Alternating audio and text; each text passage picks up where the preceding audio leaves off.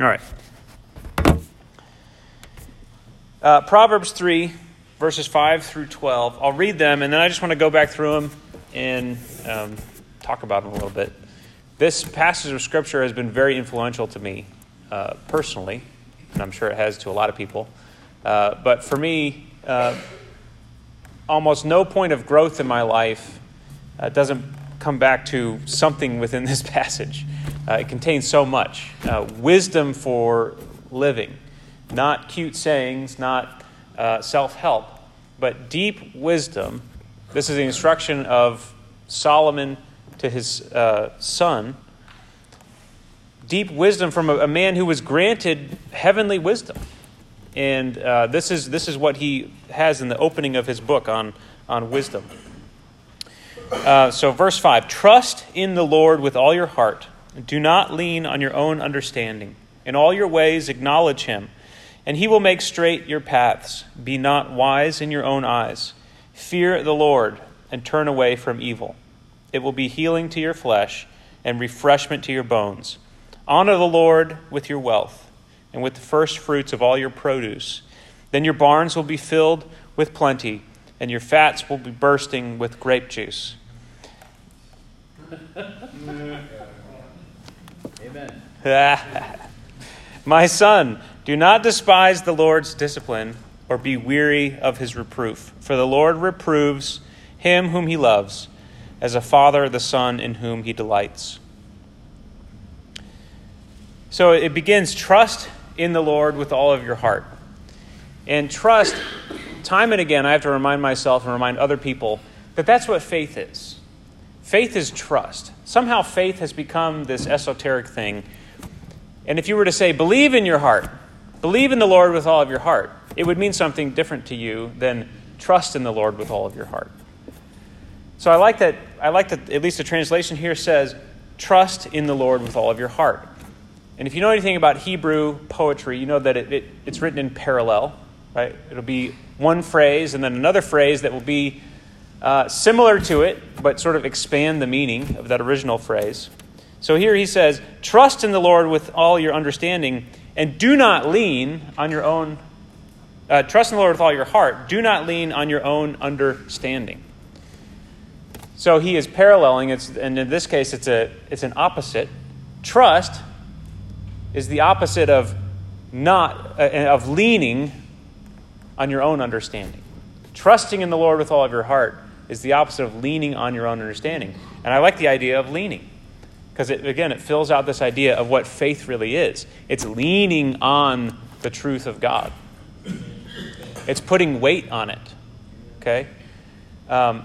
It's living unto the Lord, or living, when you lean on something, if it's taken away, you fall down. You lose your balance. You need that thing to stay upright. And so here he says, trust in the Lord with all your heart, and do not lean on your own understanding. Heart and understanding here are in parallel. Your heart, we talked a lot about the heart if you were in Deuteronomy at all last year, at the end of last year. The heart is really key. What is the heart? It's where your will is. It's where you make decisions. It's kind of the seat of your destiny in life. And it's what you make of your life, your heart. You will make of your life what your heart does, what your heart thinks. And that is where we are to lean on God. In our will, in our decisions. We are to make decisions that cannot be made unless God is there. We have to, that's what it means to trust in the Lord with all your heart. Make decisions and live in such a way that if God were not there, it would all come crashing down. Does that make sense? In other words, do not lean on your own understanding. Don't build an edifice and then bring God and invite him into your structure, to your decisions. No, your decisions have to be totally propped up by the Lord, by walking with him. And he will make straight your paths. It says, in all your ways. In all your ways, acknowledge him. This is a very simple phrase. but it's a phrase that will absolutely change your life. In all your ways, acknowledge him. Now think about that, what that would mean. So it would be something like what Paul says, in whatever you do, whether you eat or drink, do it all in the name of the Lord Jesus Christ. Whatever you do, when you wake up, in all your ways, acknowledge him. Everything that you set yourself to do, invite him into the process. From the most spiritual and conceptual and theoretical to the very mundane, practical, concrete, in all of your ways. And this should call to our remembrance the teachings that we've had lately, or maybe it was last year, on abiding. You know, a little chart that we have with the circle in the middle, relationship with God, and then there's relationship with family, relationship with the world, relationship, all the different boxes. Do you remember these? This chart that we did fairly recently here. The whole idea of that is that you don't meet God over here and then go do work over here and kind of compartmentalize your relationship with God. Abiding with him means to take your relationship with God into wherever you go. And it's one continuous remaining in him, abiding in him. And so this, I love how he says this, in all your ways acknowledge him. And I think we can all, that's not a lofty goal. In all your ways acknowledge him. If you have something, there are things in our lives that we carry with us into everything that we do. And it's not hard. Like, we love our families. And pretty much at any point in the day, you're carrying with you your love for your family. You're thinking about your family. At least most of us. Maybe not you guys. But you carry that with you. And you do everything you do in light of that thing that you carry with you. And this is how we are to walk out in our relationship with God. To, in all of our ways, acknowledge him. Bring him, do it in light of him. Do it before his face. God told Abraham, walk before me and be blameless. We're to walk before God in everything that we do. And he will make straight your paths. We'll know where to go. We'll know what to do. We'll know how to operate in a certain situation. When in all our ways we are acknowledging him, when in our decisions we are leaning on our relationship with God. Be not wise in your own eyes. And again, this is filling out the idea of leaning on your own understanding. How easy is it to lean on your own understanding? To not do anything unless it squares with the way you see the world, the way you understand reality. Everything that, if you hear something in Scripture, well, it has to square with what makes sense to me. That's not how we're called to live. There very well might be something that doesn't make much sense to you that God's calling you to do, and you don't see how it could be useful or fruitful, but he's calling you to do it. And you have to do it, decide to do it, leaning on him. And if it's not him, if he's not there, if he's not in it, then that thing is totally useless. We should have a few things in our life like that. But be not wise in our own eyes. Don't think that you know the best way to live in your current situation. I mean, what's wisdom other than the ability to take universal reality and truth and apply it to a specific situation? Don't think that you know how to do that. Don't be the judge of whether you know how to apply eternal truth to a particular situation. The book of Proverbs fills out a number of ways that we can achieve wisdom, first of which is the fear of God. But there's also a counsel of people in our lives. So be not wise in your own eyes. Don't lean on your own understanding. I'll also point out that it's a bad thing in Scripture when you hear that phrase, in your own eyes. In those days, there was no king of Israel, and everyone did that which was right in his own eyes. It led to utter destruction and chaos. Okay? And all it takes is a few people to start doing what seems best to them. Okay, this is what lost Adam and Eve Eden. One person and then another person deciding to do what seems best to them. Okay, this is the essence of sin. This is the essence of independence from God. Okay, so it's not just, life will be better if you really pray about things before you do them. No, unless you pray, unless you get the wisdom of God, unless you invite God into everything that you do, what you do is going to cause chaos and destruction for yourself and the people around you. So it's not, your life is just going to be a lot better if you begin the day with prayer. Yeah, but unless you get on your face, unless you humble yourself, unless you fear the Lord and turn away from evil, the things that you do are going to cause destruction and are going to lose yourself and the people around you the presence of God. Okay? So it's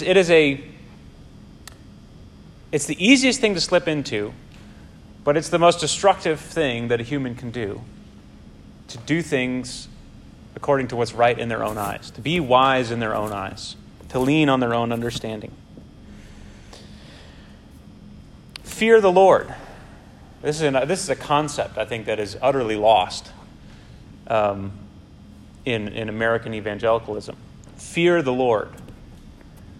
It used to be that what you would call someone who really had a deep walk with God is they were a God-fearing person. What is fearing the Lord? It's acknowledging Him in all of your ways. It's saying, God's here with me, looking at what I'm doing. And I don't want to offend His holiness. I don't want to do anything that would indicate that He is not the one that I fully trust. Does that make sense? Fear the Lord and turn away from evil. Okay? Unless you have a healthy fear of the Lord, you're going to find that it's impossible to turn away from evil. Just as it's impossible to understand how to really live, how to have wisdom, the fear of the Lord it's the very foundation of being able to walk and turn away from evil. Okay? Fear the Lord and turn away from evil. A lot of times, if you struggle with sin habitually, you might not understand the fear of the Lord. You might not really understand what holiness is and what the state of sin is in the presence of a holy God. And that might need to be a meditation.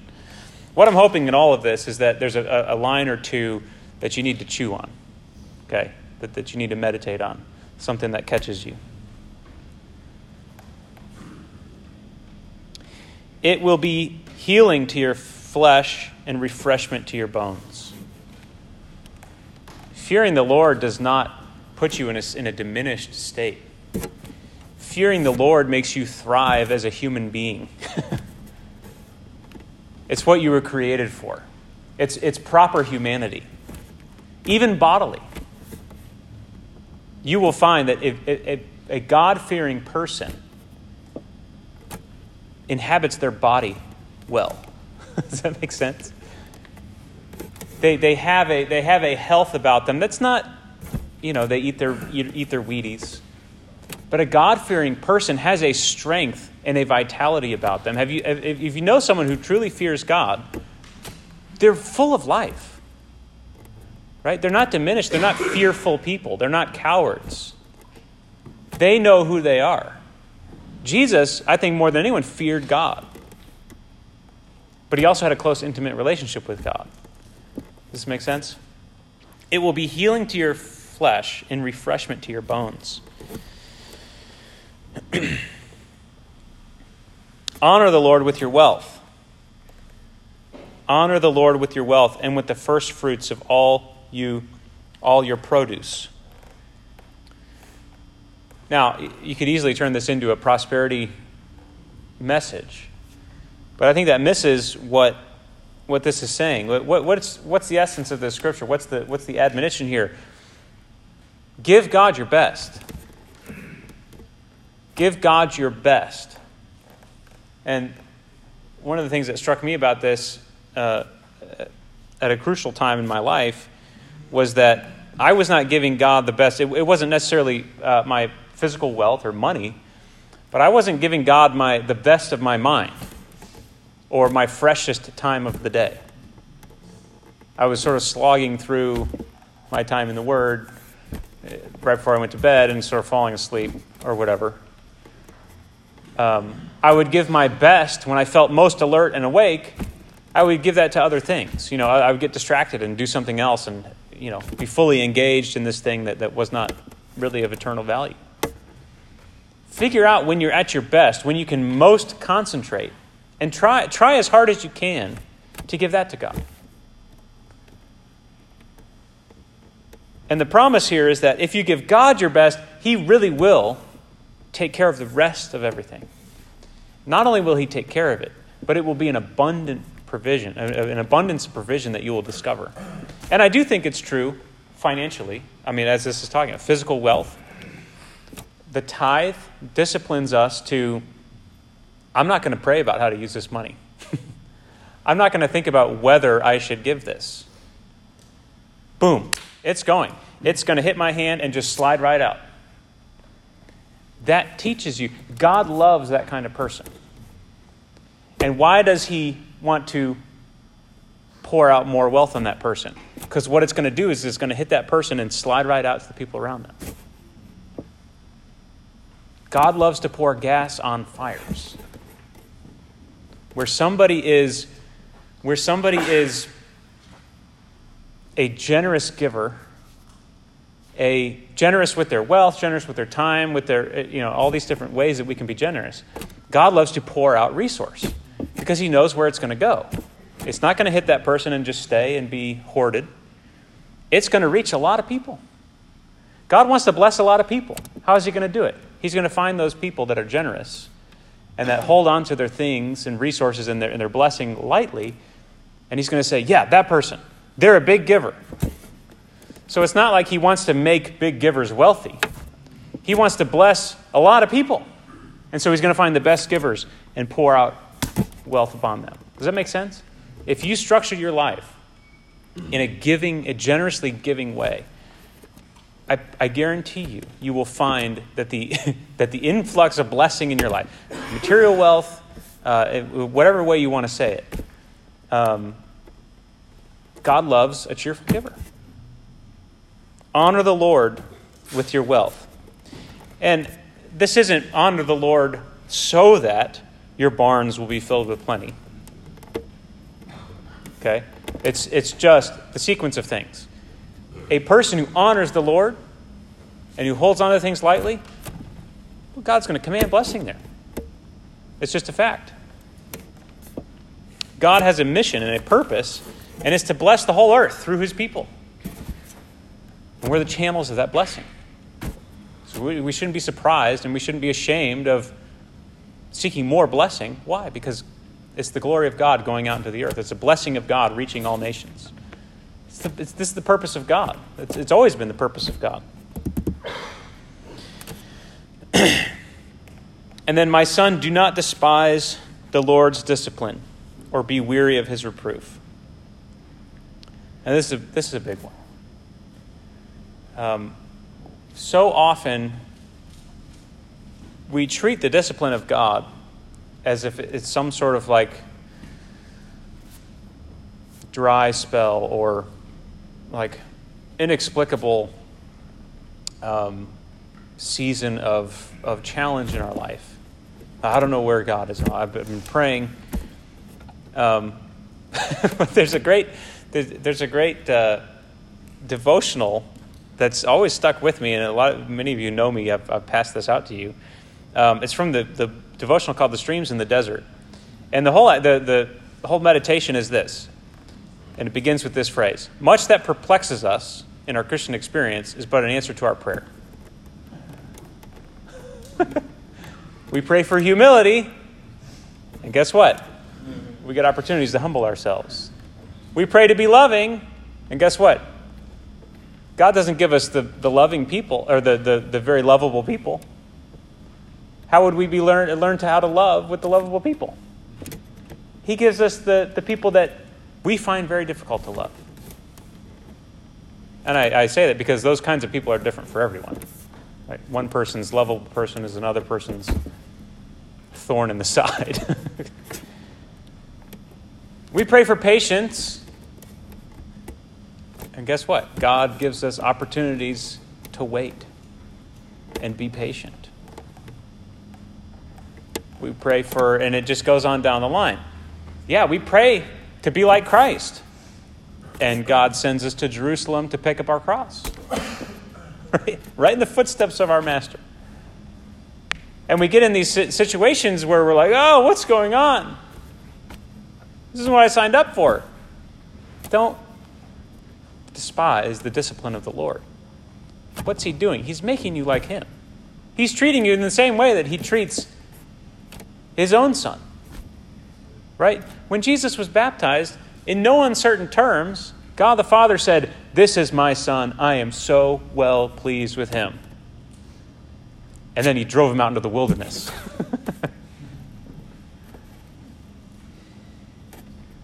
This is what it means to become like Jesus. The Lord reproves him whom he loves, as a father the son in whom he delights. I mean, clear reference there. A clear parallel with the Father's statements over Jesus' life. At his baptism and at the transfiguration, "This is my son. Listen to him. I am well pleased with him." His life is cross-shaped. And God is going to... Now, that Jesus himself, it says, had to learn obedience through the things that he suffered. And so we ourselves will need to learn obedience through the opportunities that God has places in our life to lay down our lives, to test us, to try us, to give us opportunities to become stronger in certain ways. So there you go. I'm sure that there's a thing or two in there that you probably need to look at this year and say, that's where I am this year. And I would encourage all of you, just since we're all here, I would encourage all of you to remember that we encourage all the men in this church. I don't care if you're married or single, or you guys can even start this with your dads, to get a vision for this coming year. To say, what would God have me, how does he want me to grow? What are the people that I need to commit myself? What are the relationships that I'm focused on this year? What are we focused on as a family? Who have we been given to? How are we going to love them? What are we going to do with our money? What are we going to do with the opportunities in the world that God has given us? How are we going to steward our lives this year as a family?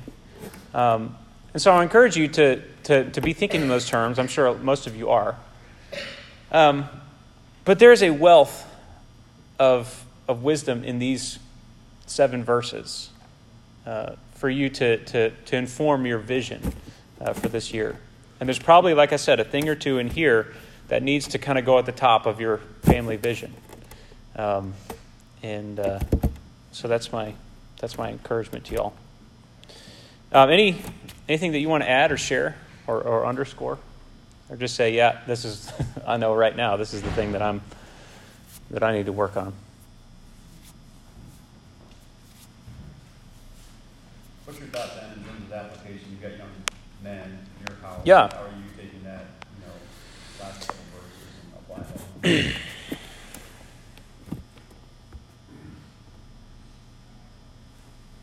You talking about the discipline part? Yeah, how are you your son and yourself or a son? Yeah. How are you teaching that physical application? You're learning that lesson as I am every day. Hey, this discipline, this opportunities, complexities, maybe it's Yeah. how you have evidence in that. I think letting my kids see, and my boys are pretty young. I don't know if they'll be able, Micah could probably pick up on this at this point. But I think letting your kids see you embrace the hand of the Father in your own life is crucial. To not rule your family from up on your throne, but to say, yeah, we are growing, we are pursuing the Father together, And Dad's growing in these ways. And I think even more so as you get into the teenage years, I think that's an important thing for your children to see.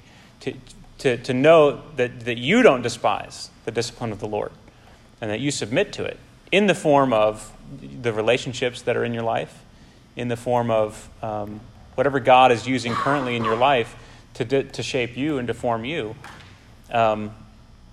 As much as your kids can understand that, but let them understand that. That's one thing. Yeah. So I was just thinking about when you were talking that, and I don't know how to say this exactly the right way, but the encouragement is to lean on God's word, right? Mm-hmm. Don't lean on your understanding. But what's going on is we get to lean on God's word, right? Yeah. The one example that we have is, hey, if you put God first, with your money and you give, whatever your heart's right towards money and your blessing, what do you get? I mean, you get more. Yeah. I mean, it's not like this is like a bad thing, right? Yeah. And and I was not raised in a Christian home, right? So it was really dysfunctional. About my senior years, I did not live in my home. My whole family was spread out all over the United States.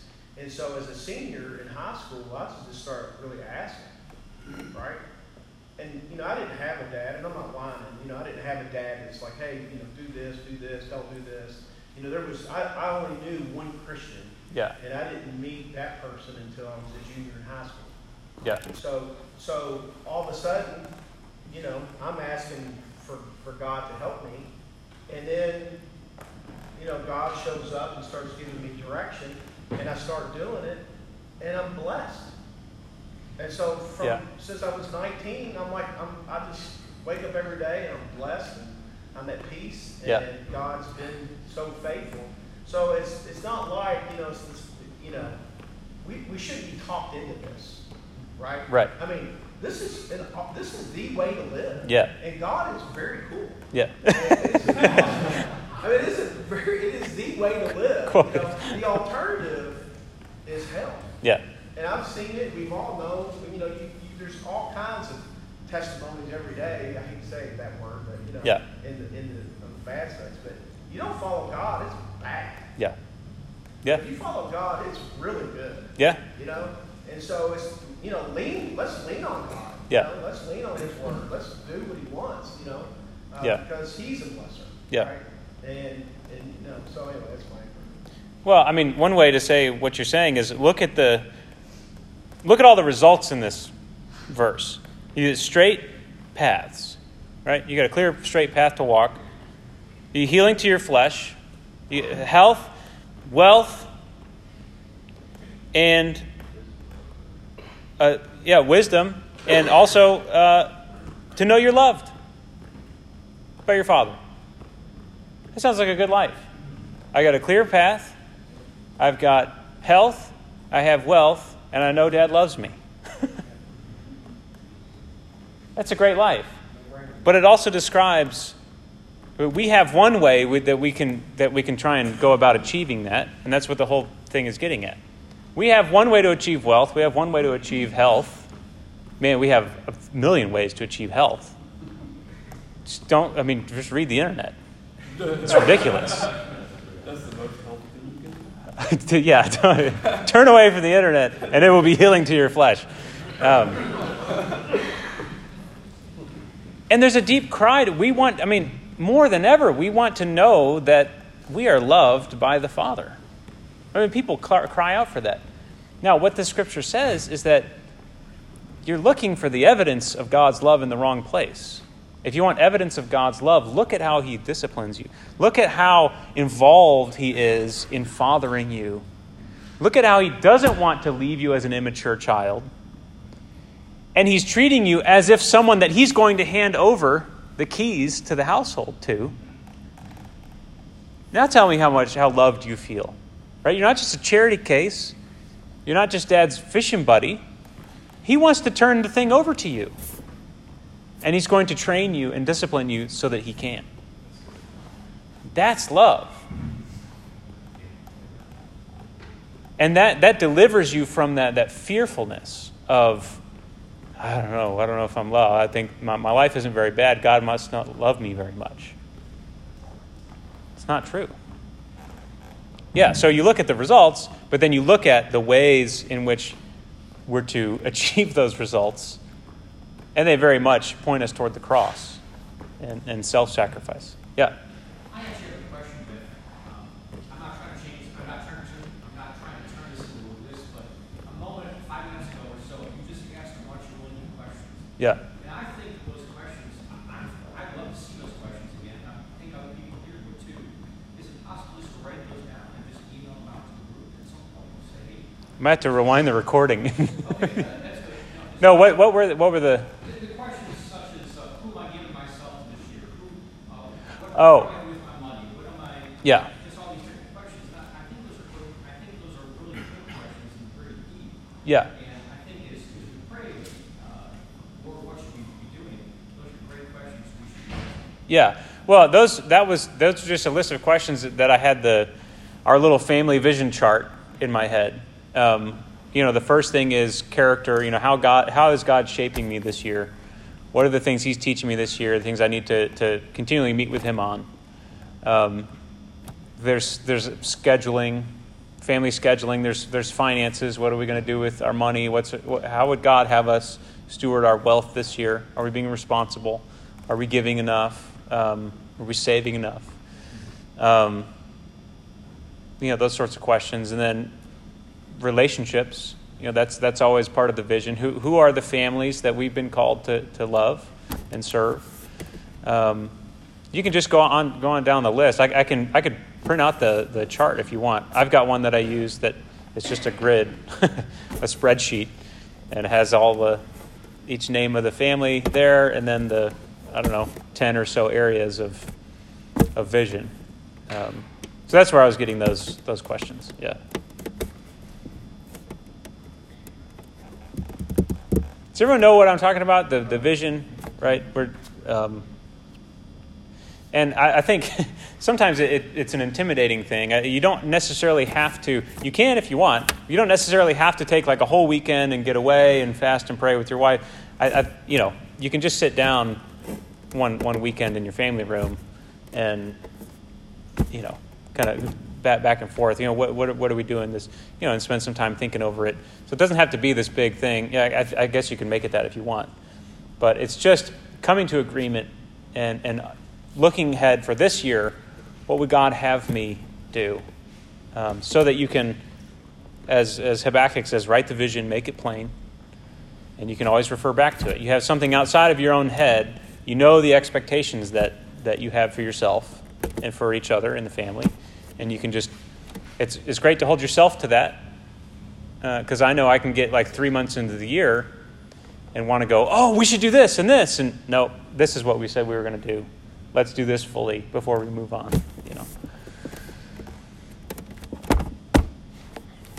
What else?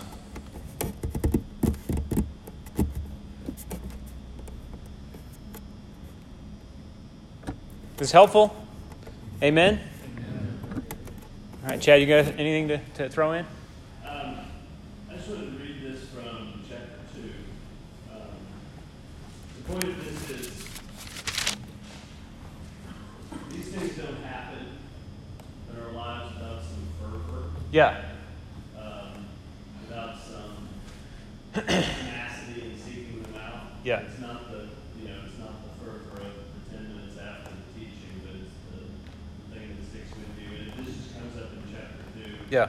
My son, if you receive my words and treasure up my commandments with you, making your ear attentive to wisdom and inclining your heart to understanding. Yes, if you call out for insight and raise your voice for understanding, if you seek it like silver and search for it as for hidden treasure, then you will understand the fear of the Lord and find the knowledge of God. Yeah.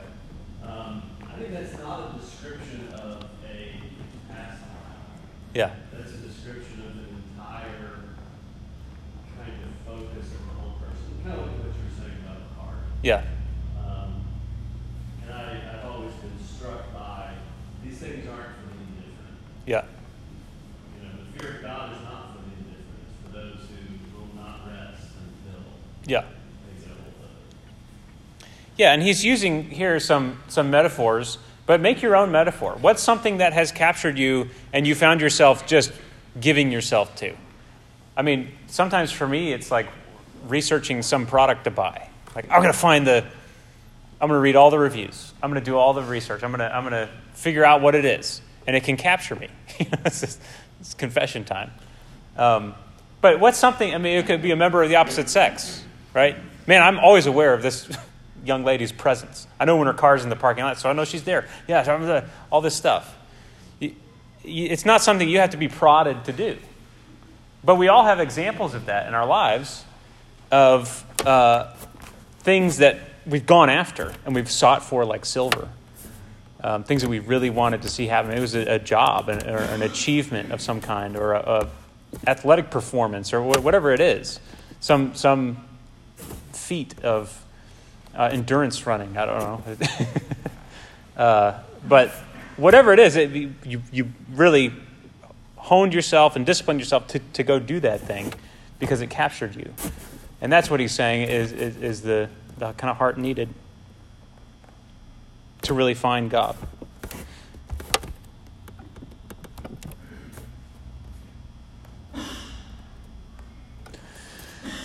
Amen. Anything else?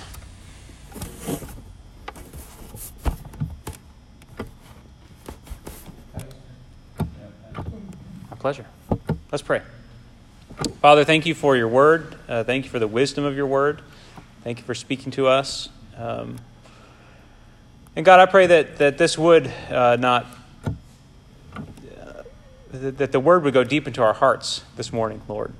That it would create in us a desire and a passion, a fervor, as Chad was saying, to really go after this. Lord, I pray against empty New Year's resolutions, and I pray for the kind of resolve that Jesus had, and because he knew who he was, and he knew where he had come from, and he knew where he was going. I pray that you give all of us men that kind of resolve this year, that we would see the goal, that we would see the vision, Lord, that you would give us wisdom for whatever influence we have in our families or over our own lives, in our workplaces. Lord, help us to wield our influence in a fruitful way, Lord, in a God-fearing way, so that you could be glorified in everything that we do. Lord, I pray for every man who's making and looking ahead for this year and seeking your face. And I pray that you would give revelation and wisdom, God, that you would give deep vision and that it would bear fruit, that you would make each man a blessing to his family and his friends.